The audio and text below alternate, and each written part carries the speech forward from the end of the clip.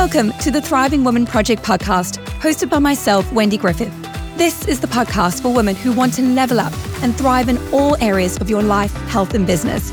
Join us as we cover a range of topics, all inspiring you to thrive and not just survive.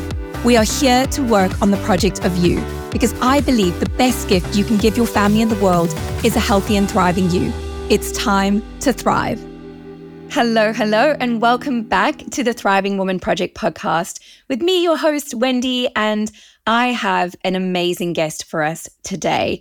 And it's funny because he's actually our first male guest that we've ever had in 4 seasons of this podcast. So he is very lucky, and he knows it, that he gets to be talking to us today. But you'll hear why in a sec. I wanted to get the incredible Ollie Matthews on to talk to us today. So Ollie and I actually connected last year.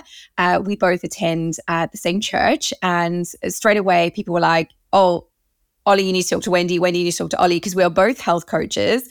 Although I always say that Ollie takes things to the next level. I mean, he just does with all aspects of his life, but he is actually a functional medicine practitioner. So he takes the health coaching that we both do, but he really gets into it with the testing and really gets stuck into the science behind what's going on in our bodies. And it is fascinating stuff. And having worked with a functional medicine practitioner myself in the past, I just know the value this piece brings to the full equation of health. So he and I have got some really hot topics to talk to you about today, because we do get very passionate when we get together. So this is going to be hilarious. But yeah, thank you so much, Ollie, for joining us. My pleasure. Thank you for having me, and privileged to be the first guy on here. You should be. And also, Ollie has a fantastic podcast of his own, and he has some incredible resources, which we'll share more about on the end. But how does it feel to be in the interviewer's seat rather today?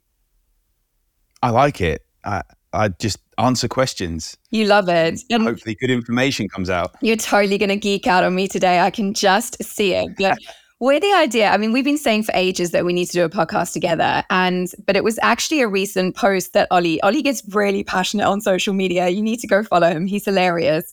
He's not afraid to put his opinion out there. And recently, off the back of the new sort of Netflix, You Are What You Eat program that came out, Ollie got a little bit heated on social media about this.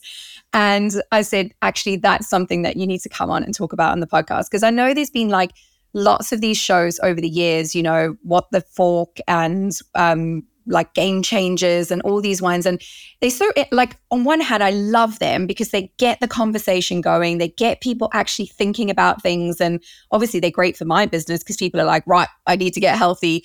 But ultimately, I think sometimes they can be a little bit skewed in their view. And obviously, as health coaches, we're very much about the holistic piece of health and what that looks like for people. So yeah, tell me what really got to you about this latest addition to the Netflix drama series. And that's what it is. It's drama. Rather than being scientific, factual side of things, there's always an agenda. And I think that's what we need to look at this. This is a study which you can read the whole study. If you are like me and I like to geek out on studies, you can go on PubMed and find the study. But it's basically 4 sets of twins, and they go from what they say is a omnivore diet, but you can see that 3 out of the 4 sets of twins are on a very unhealthy meat-eating diet. And then they spend 8 weeks. So this is not a long-term study. This is 8 weeks of one of them going on to a plant-based diet, and one of them going on to what they say is a healthy omnivore diet. And they compare the two. And you see anything with science, if you look at things like meta-analysis, so when they have a study based on multiple studies, you can manipulate that so much because you leave out the information that doesn't say what you want to say, and you put in the information that does say what you want to say. I remember that from university when I used to do psychometric testing, which I hated. And it was always like, oh, I'm just going to leave that out because that's not helping me with what I'm trying to prove. Exactly. That doesn't help me and I need to change things. Yeah. I remember that as well. When you're trying to find information, you spend so long finding this information. And I feel also 8 weeks is not long enough to do a long-term study, which they say it is. If you went and said this was a long-term study in your dissertation at university, you'd probably fail. And like long-term studies are over months, even a year or longer, to actually give you the information you want. And even with that, like they state they're switching to an omnivore diet, a healthy omnivore diet. But on the information they put in there and the pictures they put in, there's not much vegetables in there. It's more carnivore, shall we say.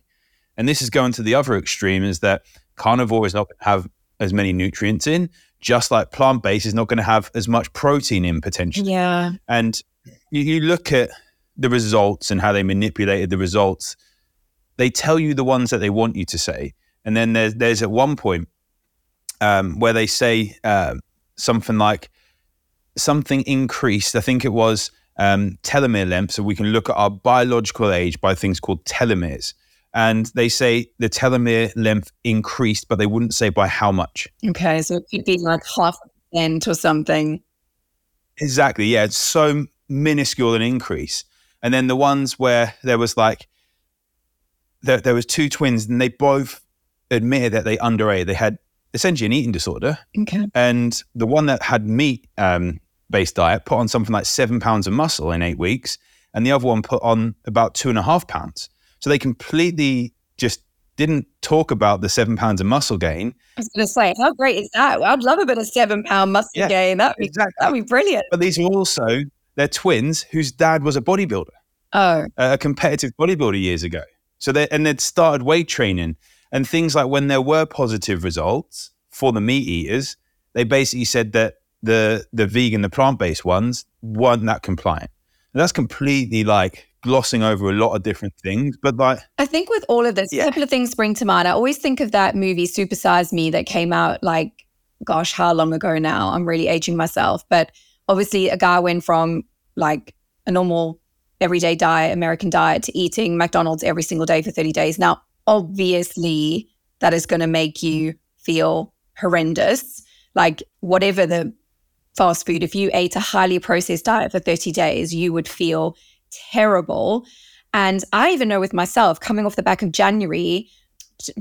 December rather. And, you know, even though actually I would say I was pretty like, things didn't fluctuate too much, because nowadays I hardly drink, if that, because it just makes me feel rubbish now that I'm in my perimenopause phase. And I ate, you know, obviously I had extra things that I wouldn't normally have, chocolates, cheese, that kind of thing. But even with that small amount, come January, I was like, my sleep was all over the shop. I was bloated. I was grumpy as like, and now after a few weeks into January, and I'm, you know, back to sort of healthy habits, eating clean, drinking lots of water, sleeping well, like I've got energy again, my skin's glowing, like it's not rocket science. And I think it like really frustrates me, the whole sort of extremism of things. And I know that really gets to you as well. And also like, it frustrates me a lot on that. And the whole that protein is bad. And look, I appreciate that there are people that are following vegan lifestyles, vegetarian lifestyles for cruelty reasons and those kind of things. But if that's not something that's, you know, of a huge importance to you, I think this whole like meat is bad message that, you know, it's the whole fat is bad. Now we realize, no, it wasn't fat. It was sugar. Exactly. Yeah. And even like you look deeper into it, this was done over four episodes. You could have done it over one if there wasn't so much information about poor farming methods. And I agree that we should be looking at wild like fish rather than having farmed fish because of the better quality fats and things in it and what is being fed to the animals we eat. But farming is so much less regulated in the US than here in the UK. Yeah. And the same with Canada, it's much better than the US. Like even those like neighboring countries, and there's more hormones in meat because they have to produce more. So can we eat a little bit less meat, but better quality and get our plants up? But there's something that you mentioned, game changers as well. And the biggest two things that frustrate me from game changers and this you are what you eat is if you look at the small print and you realize that Game Changers was created by James Cameron, who had just put, I think it was about $200 million into a meat processing plant, a vegan meat processing plant. And he'd had his friend, Arnold Schwarzenegger, who from a bodybuilding background I'm a massive fan of, said he follows a plant-based diet, and then 2 weeks later he was on social media talking about how steak's his favorite thing. And then the other thing is that the main researcher, Dr. Gardner from You Are What You Eat, was funded by Beyond Meat. If someone is funding your studies, you're going to manipulate the data to show what they can then market, right? You're not going to then manipulate or change things like that. And I think we have to look at health on an N equals 1, a one-person basis. Yeah. And it's it's good to get your nutrients up with plant-based diets. Yeah. And we need to have at least 9 portions of fruits and vegetables a day, not 5. Not the 5. I'm not even doing 5. When did you see 9 come into it, Wendy? But that's the variety that we need. But how many people are doing that? And the reason they said 5 is because they didn't think people would do 9. So let's make it easier. But then, also people will follow it. And 5, so... Yeah, and then most of that will be veg rather than fruit as well because of glucose management, right? So it's very much like... in a sec. No, it's... Yeah. So, that's my thoughts on that. It's kind of always these extremes that frustrate me. I get it. And yeah, it's absolutely good to shed light on... And if anything, those type of programs inspire me to think, right, how can I eat more plant-based? So at the moment, I'm eating a plant-based diet as a little personal challenge I'm doing because I did find my diet was very meat heavy and I was sort of stuck in that rut. And it's been hard for me, I'll be honest. Like I have to put a lot of thought into what I'm eating every day. And so it's good. It's challenging me and it's getting my repertoire back up with cooking lots of vegetarian meals. But I think it is important to have that balance, if you're eating sort of protein 3-4 times a week and then sort of eating, more plant-based the rest of the time, or even if you're doing like a meat-free Monday. But I think you hit on it earlier with the farming practices. I think ultimately when people ask me like, how do you eat? I'll call myself a qualitarian. So I'm much more about the quality of the food that I'm eating, not giving myself a label of, I'm veggie or I'm vegan or I'm protein, whatever it is. And right on cue there, Ollie's taking a sip of water, which is like the number one thing that all of us need to be taking in this day and age. So yeah, just talk to me about maybe some of the things that you see in a lot of the clients that you work with, because I know you work with a lot of men and women. But tell me about sort of a lot of the common things that you see. I know you help a lot of people who are highly stressed, and you really use a lot of cool testing in that to really look at them, as you say, on a one-person basis. I'm actually, it seems to be I'm working with more women now as well. And I don't know whether that's because of the people I've connected with at church. You're in touch with your feminine side, Ollie. Yeah.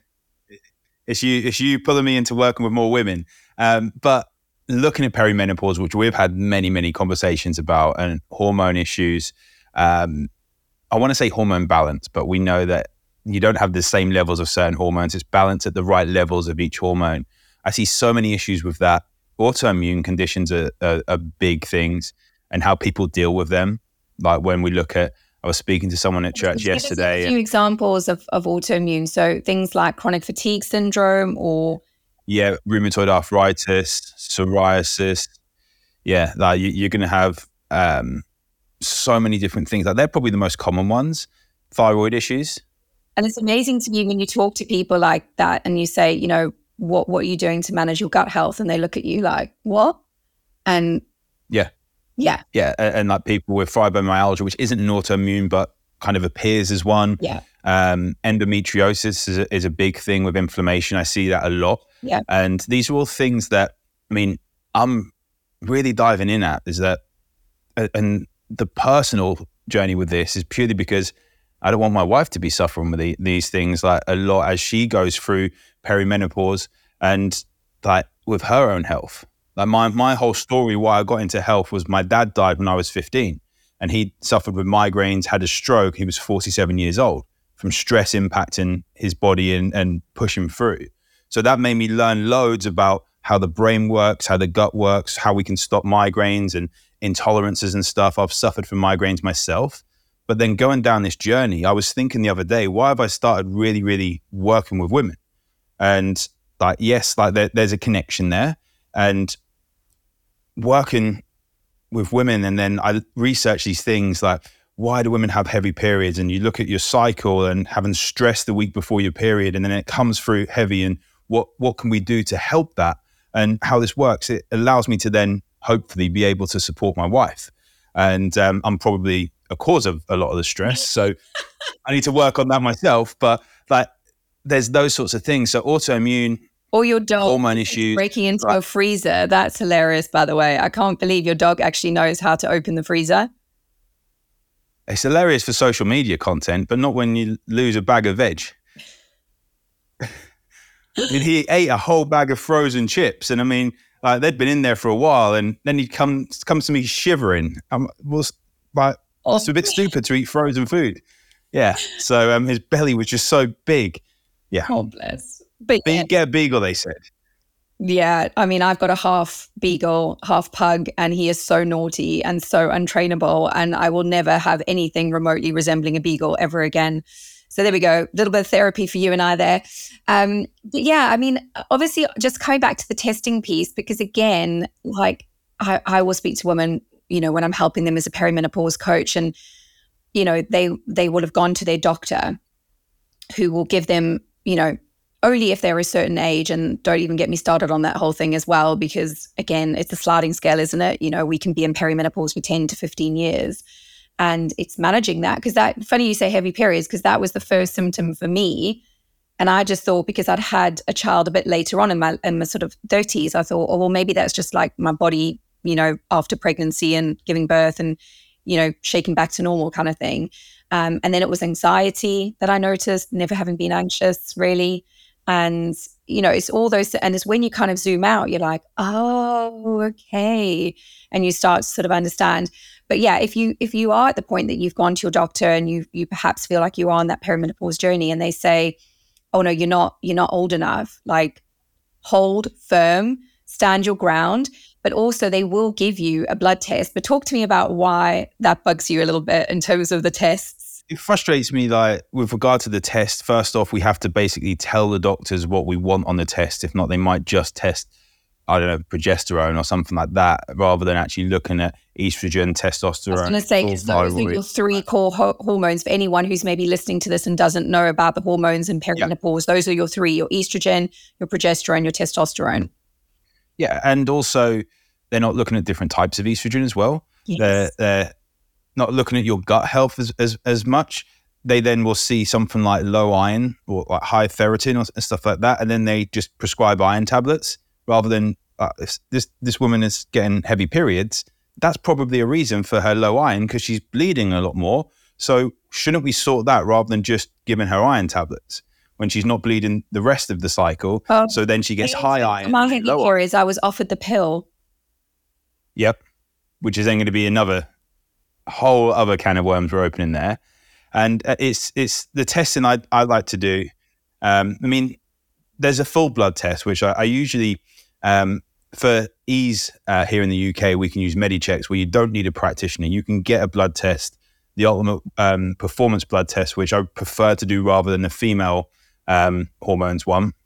It just gives a few more markers, is around £200 plus like £30, £35 blood draw. And it tells us a lot. But there's another test called the Dutch test plus, or Dutch plus, which is plus CAR, cortisol awakening response, which tests your hormones throughout the day. And it will look at estrogen, progesterone. It will look at your cortisol and cortisone, your precursors to cortisol. It looks at melatonin. It looks at dopamine. It looks at your gut, your microbiome as well, to a little bit of a, what is stress doing to that? And can we also go for a thing called methylation? So it tests your methylation pathways to convert inactive nutrients, shall we say, like B vitamins, into active. Because a lot of people, studies have shown about 44% of people can't go through methylation well because of stress, because of environmental toxins and other things that are there. Methylation is that process of converting like vitamins, minerals, like nutrients into what they're supposed to do. So like B12 for energy, it's actually, you could take B12, but it's whether your body's actually converting that into what it needs to give you the energy, like in layman's terms. Yeah, we need to be able to convert it into methylcobalamin or hydroxycobalamin. Same with folic acid. We need to be able to convert it to methylfolate. And again, that's another frustration that all women, when going through fertility treatment or pregnancy, are told to take folic acid for neurotube defects. However, if people can't absorb that, we could potentially be giving them an ability to get a deficiency in folic acid by taking exogenous, so external folic acid. So we need to look and see where someone's body is at. But I had one person... And that would that also come into play, like with progesterone, because you can get the sort of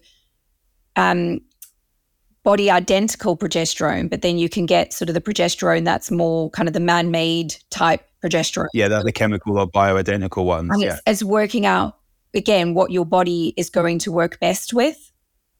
Yeah, and the same with estrogen. So there was a study 20 odd years ago, I think we've spoken about it, the Women's Health Study or Women's Health Institute study that tested estrogen, and it tested estrogen and progesterone being given.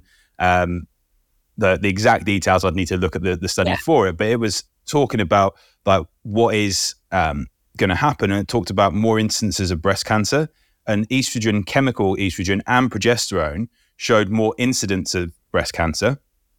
Estrogen on its own showed it was more protective against breast cancer. But and I think but then there was that study that was like HRT causes breast cancer, and then everyone panics. And so we're taking that, and so it's like but it showed more instances of breast cancer, like 1 in 1,000 the study increase. was also done on women in their 50s, so that was nuts anyway. Yeah, it was less deaths, so it was more protective against breast cancer. And the trouble with low estrogen is that there's more brittle bone, there's more osteoporosis as well, like vascular. So it's easier to test for breast cancer than it is for osteoporosis as we get older. So is it better to have the estrogen at the right levels where there's better function, less impact of stress, than having that at low levels and more chance of osteoporosis? Yeah, and this is where using science, using testing, using testing is so key and powerful to the whole process of health. And, I appreciate everyone might not be in a position that they can go and pay extra, it's an investment, but I also think, everything seems important until you're sick. And then that was the only thing that was ever important.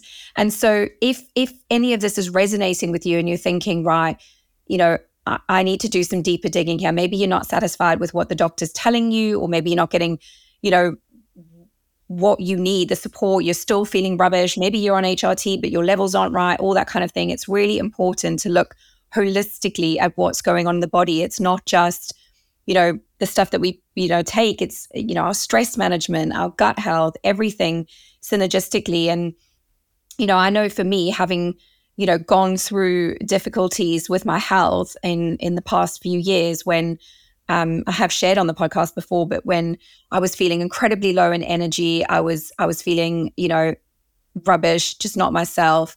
And actually, when I went and did some further testing and, out of my own pocket, and at the time I was like, oh, could do without this. But actually, it turns out I had a parasitic infection I'd picked up from eating some unwashed food. Probably they could even trace, like, it wasn't a Northern Hemisphere parasite. So it must have been when I was traveling in South Africa or something.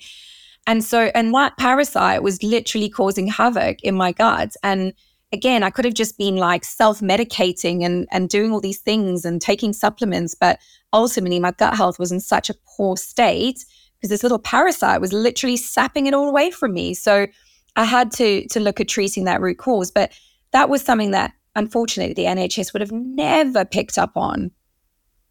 The parasites are a big thing, not literally a big thing, but they're very common. Like the further you go away from home, like when I got really sick when we went to Egypt, and I then tested for parasites. Luckily, I didn't have any then, but I used to work for a big insurance company, and they used to send people off to India a lot, and they would come back, and that whole the food there really impacted the microbiome and opened you up for parasites, and there was more chance of issues there. And there's H. pylori as well, is the most common infection amongst humans. And the amount of times people have this ongoing for a long while, it needs an antibiotic to, in most cases, to get rid of it, which then involves having to repopulate the gut and things like that. But doctors don't really test for it that much. No. And like, I've had it, like, I can't prescribe antibiotics, but I've had clients that weren't able to get results, done a cheap H. pylori test. It's like £5 or £10 from Amazon, comes back positive. So they go to their doctors, they get a proper test for it. I say proper, like a much more accurate test. To then say they've got to get a prescription of antibiotics. We rebuild the gut microbiome, and they're so much better. Energy, issues with weight loss, all these certain things, even things like with the Dutch test that I mentioned before, checking someone's cortisol rhythm. I was going to say, we kind of glossed over that, and I really want to come back to that because you threw a few names out there, and I just really want to break it down for people. So cortisol is like your stress hormone. So that is your fight, flight, tiger's coming at me, like run, run, run, which obviously we have very high cortisol living in this modern day and age. And at a basic level, like Ollie's going to be cringing at my explanations here because he's like so much more medical than I am. But, you know, the way I say it is like the cortisol is literally attacks the serotonin, the happy hormone, and your dopamine, which is like your pleasure, your motivation hormone as such. And so, yeah, like you just end up being at a complete deficit. So when you slip it, you know, into low mood, depression, anxiety, like literally it's your gut imbalance. And also having to sort of regulate cortisol. So I really want to talk about that for a sec because I think so many of us have an issue here. Yeah. I think cortisol has also been given a bad rep, like purely because we need cortisol as well. We need it. Yeah. We need it to wake us up. Like when if you do this Dutch test, and I don't want to be advertising a test in here, but like it has a cortisol awakening response. So it does saliva samples straight on waking, 30 minutes, 60 minutes, around lunchtime, late afternoon, and then before bed. So we get a guide of where your cortisol should be. Now, it should start off low and go up because your cortisol awakening response, that's the thing. That's what you should do. Otherwise, you would not wake up. Like you need cortisol to wake up. And this is also why like, I do not like the snooze button. Still trying to get my wife to stop. I have kids that have words. I cannot believe it. But yeah, because they've shown the study linked to like people who hit the snooze button of higher risk of like heart attack. Yeah, heart attacks. Yeah, there's a study that shows that. But if we think about that's the starting gun, say you're on a racetrack, it's the starting pistol to say go. Every time we wake up, we have this slight increase in cortisol. We want that. If we're using a snooze button, sleep cycles are around 90 minutes. So if we're snoozing for 90 minutes, we should get a full cycle. But it's about 10 minutes before the next alarm goes up. So you go up, no, up. It's these false starts, which then is stressful on the body. So we should have a high rise of cortisol. It goes down, and then towards the evening, it's really down. Trouble is, a lot of fake lights, a lot of evening stress, a lot of social media in the evening kicks it up. And what's the problem there is that melatonin is the sleep hormone, so that will relax you. Yeah, and it's directly related or indirectly related to cortisol. So it's when cortisol is high, melatonin is low. So if cortisol is low, we can get melatonin high. Now, if we're doing hard workouts late at night, kicks up cortisol, lowers melatonin. If we are having lots of false light, if we're having arguments, that's something to be aware of. If it's stressful at home, these sorts of things will increase cortisol and lower melatonin. And it takes around 5 hours to get that to maximum level again. So after we've relaxed and start building it up, chances are you're going to have issues with sleep. Even if you can get away to sleep and switch off, you're still not going to get the deep restorative levels of sleep that we want in order to recharge. And as a result, I see people with hormone issues, people not able to detoxify as effectively, people that are suffering from anxiety. Then it goes into irregular periods as well. We then get the heavier periods that come on as a result. And I think like with us guys, we get it easy because our adrenals produce about 5% of our sex hormones. Yeah, you've heard it from here, ladies. You heard it from here. Yeah, we get it easy. And like women get about 20 to 25% of their sex hormones from the adrenals.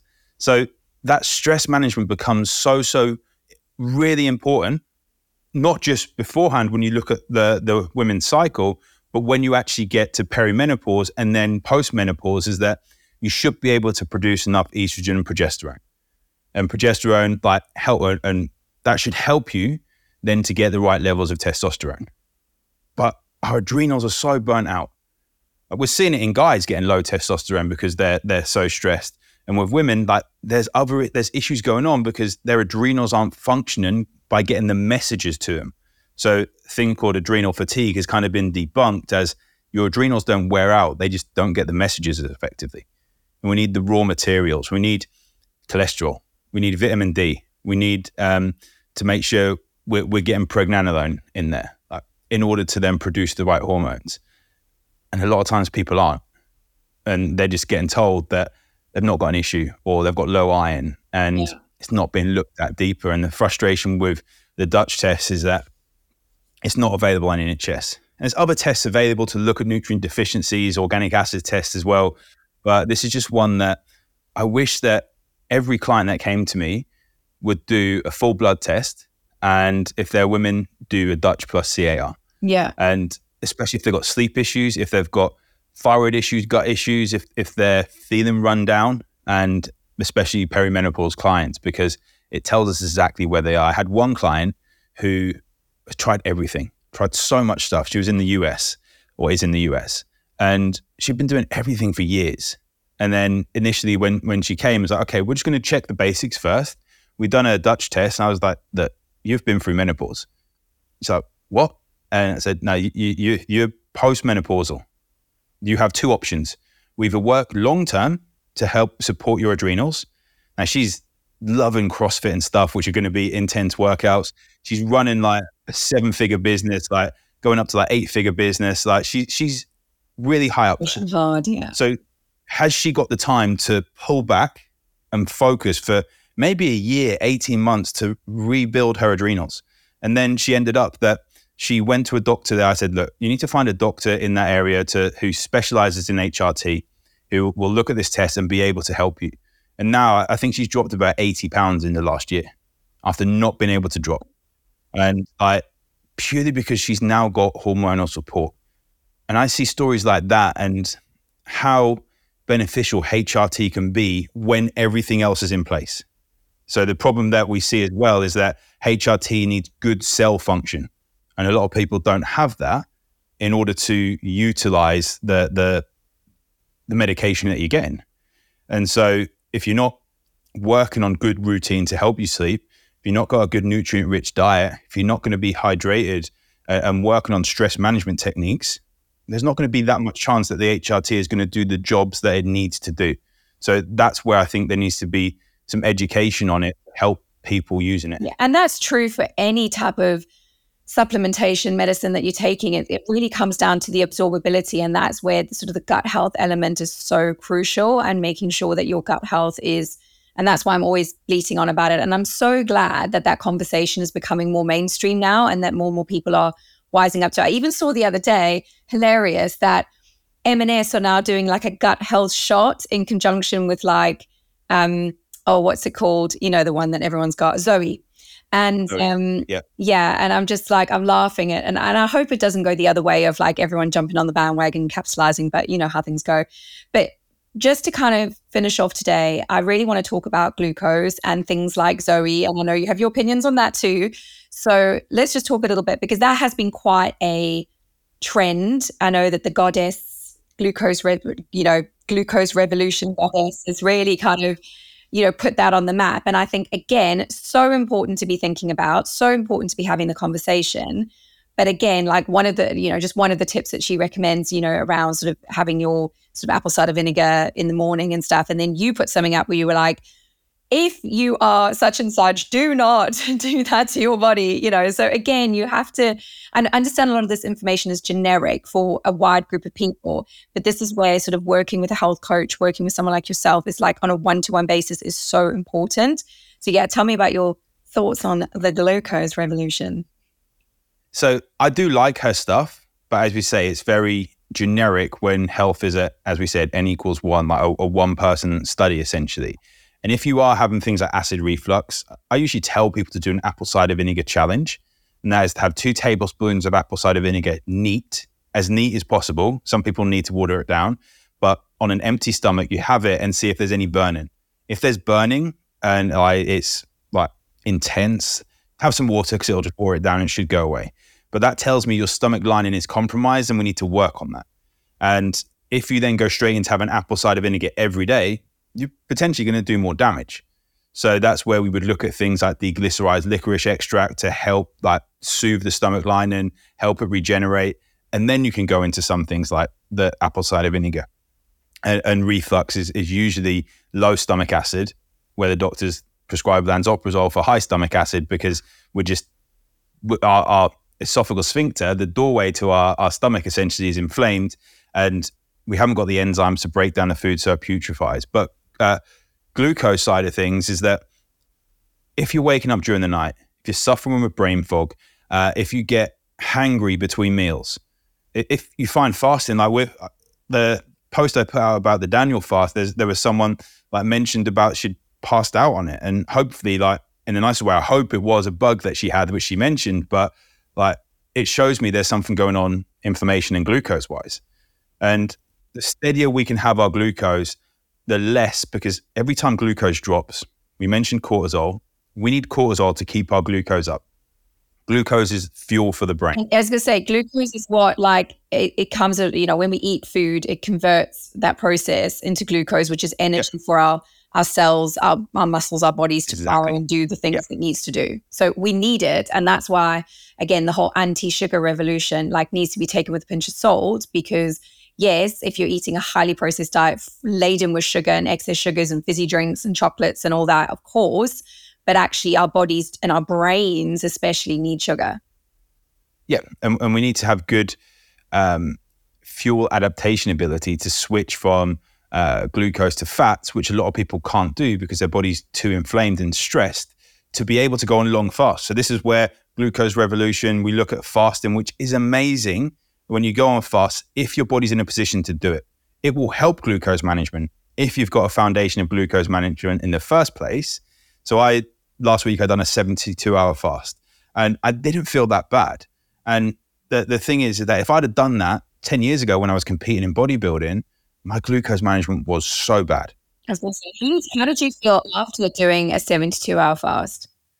Did it reboot things? I felt a little bit better, but I don't think my body was in such an inflamed state to really benefit as much. And can I ask you this? Because again, I know intermittent fasting is very fashionable right now. It's something everybody's doing. And actually, it's something that I would actively dissuade women from participating in during their sort of perimenopause phase. So you can hear from Ollie why I say that. Go, Ollie. So I would look at around someone's cycle from day 1 to day 12, 14, when ovulation kicks in, and day 1 being the first day that you bleed and you need to use female products. That would be where a few days into that, you can start a little bit of fasting, but not extreme. And then when ovulation happens, testosterone's high, estrogen's high, should be able to get away with it. But then after that, once ovulation's finished and we get into, there's a little bit of high testosterone, but then around 2021, if people are fasting, it's going to be super stressful. That week before your period is where self-love is all of it. Yeah. That if you don't do that, you want to eat all the chocolate. Yeah. Because going for a massage, not doing hard workouts, not smashing yourself in the gym. I do adjust my workout schedule around my cycle, and that's been such a game changer. Not the game changers, but my game changer in terms of managing my cycle. But also, again, I think it's not always just jumping on what the next thing, is, because fasting may work really well for you. And I know it does for a lot of people. But, if you don't have good glucose management, and then, you're just going straight into a full sort of 16 hours, not eating 8 hours window to eat, that, just to sort of break down the terminology. I don't agree with that. I just don't think that's good for your body. And one thing that I've noticed, because I've gone from that fast, so people, there's a period of fasting at our church, so 21 days of doing some kind of fasting to essentially bring us closer to God. And I've done the 72-hour fast because I already intermittent fast, because I've got that good blood glucose management. I don't drink alcohol, so I'm not going to cut that out of there. I'm not going to cut out meat. And so I would look to say, can I do a longer intermittent fast, 20 to 22 hours every day, apart from the weekends? And the problem with that is that left 2 to 4 hours to eat all the food I needed in the day. And that's not enough to eat 2,500 calories of good food, because you go to bed stuffed and you can't sleep properly. And that then impacts your energy. So we have to take that into account, someone's caloric needs as well. Are they getting low protein already? So actually lowering their eating window, they're going to get even less protein. So we have to take everyone's situation into account. But I do believe that managing glucose levels is the answer for so many health issues longer term. Like making sure if you want a dessert, having it close to your protein-based meal. And that's what I do. It's like, it's the sandwich, isn't it? You're sort of giving it the support to release slowly. So it's not saying don't have the dessert. I hate this whole deprivation. It's like, have the desserts, but actually, again, it's only the first 2 or 3 mouthfuls that actually we really want and that actually have any sort of benefit to kind of boosting the good stuff. And actually the rest, your brain, body just kind of switches off to the taste. So have 2, 3 mouthfuls, but have it around your protein and you're good. Yeah. And I think touching on deprivation there is a big one as well, because I was running a women's group a couple of years ago now, and a question that I always remember is that, Ollie, I don't want to cut food out because I don't want to deprive myself. And I said, look, if you're having a food that makes you feel bloated, that makes you feel sluggish, that impacts your sleep and puts you in a low mood, are you depriving yourself by cutting that food out, or are you depriving yourself by having that food? Oh. And that's where awareness of food becomes so powerful. Like, do I love myself enough to feel good? Yeah. And like, that's like, I touched on it when I spoke before in church, that there's a thing in the Bible, a piece in the Bible that talks about loving your neighbor like yourself. And enough of us love ourselves enough to be able to love our neighbor like that. And that got me thinking so much. And that has changed my thoughts on health over, like, someone who's been in this industry for 20 years, that changed my thoughts on health in the last 18 months, just thinking about that. If I love myself more, I can love others. And if something's going to make me feel really, really bad, why would I have it? And don't get me wrong, Christmas time, I won't have gluten because it gives me migraines, but I'll have junk at Christmas time, Boxing Day, and then I'm done until like New Year's Eve, and then I'm done. But apart from that, maybe birthday, but I won't really have loads and loads of junk. And afterwards, I think, really didn't need that. But I see a lot of times people are doing this all the time, and then we feel sluggish all the time. It's habit, it's social situations. So if someone's doing like a certain nutrition protocol because everyone else is doing it, it's easy to stick to it. It's easy to stick to veganuary. It's easy to stick to dry January. But then if dry January makes us feel good, why do we then get to February and start drinking again? Oh my goodness. And that's where I don't think the problem is food, it's other things going on. Like, it's so true, Ollie. It's a perfect place to end today, because like, I know people talk about balance, but it is really, and like the alcohol thing for me, like 2-3 years ago, if someone said like, give up drinking, I'd be like, no, I love my wine. I love my G&Ts. No way, I'll never give it up. But nowadays, it has gotten to the point where when I do have a drink, and I still will, like, I end up waking up 4 or 5 o'clock in the morning, bing, wide awake, can't get back to sleep, feel rubbish the next day. What do I do when I feel rubbish? I want to eat all the carbs. I want to eat all the crisps. I want to eat all the things that I don't normally like crave. And then I just feel rubbish. Then I feel bloated. Yeah. Then I feel, and I'm not saying don't. And this is where I subscribe to such the 80-20 rule. 80% of the time, I've got my healthy habits, and I'm always adding to my repertoire of healthy habits, habit stacking on top of each other. But then 20% of the time, let go and let live. Like, you're good, you're fine. But if 80% of your life is unhealthy, well, yeah. If 80% is unhealthy and we switch it to 80-20 of 80% healthy, but one of the problems that we have is that so many people I see in the fitness world is that they want everyone to be on like an if it fits your macros approach, because it is going to be flexible for a lot of people. I've never tried macro in my life, and no, but like, courage, that is my confession for today, everybody. Yeah.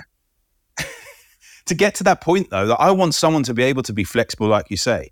But if someone's health is in such an extreme state and they have to follow, I don't know, an autoimmune paleo diet, which is restrictive for 2-3 months to get them to there. I had to do a FODMAP. Yeah, like low FODMAP diet, like no nightshades and stuff. Like if we have to go through a strict period to get someone there, it's also being able to tell someone that if you want to get to this place, you have to be strict. You have to have 2 months without alcohol or so on. You have to follow the protocol, because then you can be flexible. Yeah. And it's whether we want to go through that point, because I've made excuses myself with like cutting out protein bars, like that sort of thing. I don't need to do that. Well, actually, I wouldn't tell a client to do that.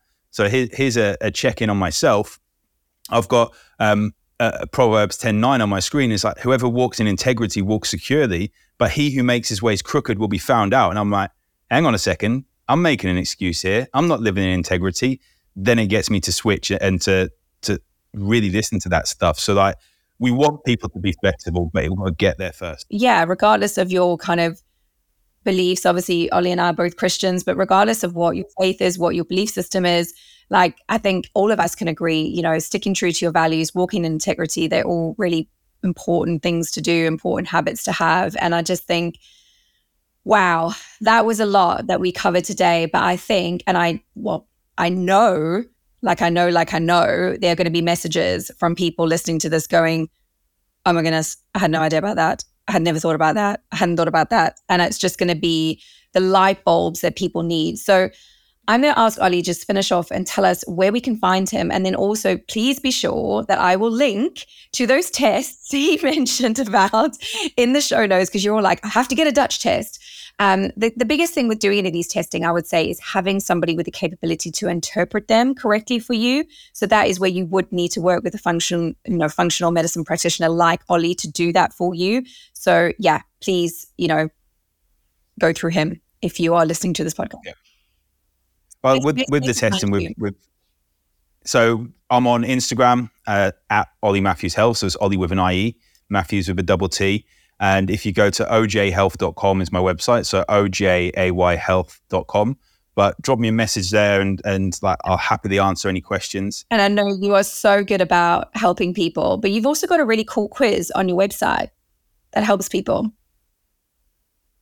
Did I just make that up? You gave me a quiz once. I thought that was... You've given me a business idea. No, the quiz, like the brain health and gut health ones, is when I go through with clients, it's a quiz 0, 1, 2, 3 that allows me to get pointers of where to look without having to go deeper into testing. Okay. Because I don't want to spend like £300 on a test for no reason. If you would like to do that quiz. It's not on his website as previously advertised. No. But I used to do a health screening, but now it's like if someone's wants to go through that quiz, drop me a message. Yeah. I'll send a link to the quiz and I can say that this is where I would look. Okay, I can't go down how to actually like fix it 100% yourself, but I can tell you where to look. And the things for like the Dutch test, you have to have a insured practitioner on it. I believe that some places will sell it probably at a stupidly high markup without a practitioner, but like I'm looking at doing a cost of the test and the interpretation as a package, and people can message me, say that you're in Wendy's community, and I'll happily sort you out with that, because it will help you get better work or better results with what Wendy's doing. And like Wendy and I, we're quite close when it comes to chatting about this stuff like all the time on social and in church. So we'll happily link up to see how we can help you more. We're the health geeks. Yeah. Yeah. We love it. We love it. And apologies if we confuse you by going down that road. Thank you so much for your time today and for sharing all your knowledge. And I know people will get so much value from that. You're amazing. Thank you. Thank you for joining me for today's episode. If you've got value from this, please won't you take 2 seconds to take a screenshot and share a pic of this episode on your socials. Extra points if you'd like to rate and review this podcast on your preferred platform so that we can share the love with more women wanting to thrive in their lives. Do be sure to visit my website, wendygriffith.co.uk, to get all my free resources to support you on your thriving journey. Until next time, God bless, take care of yourself, and keep thriving.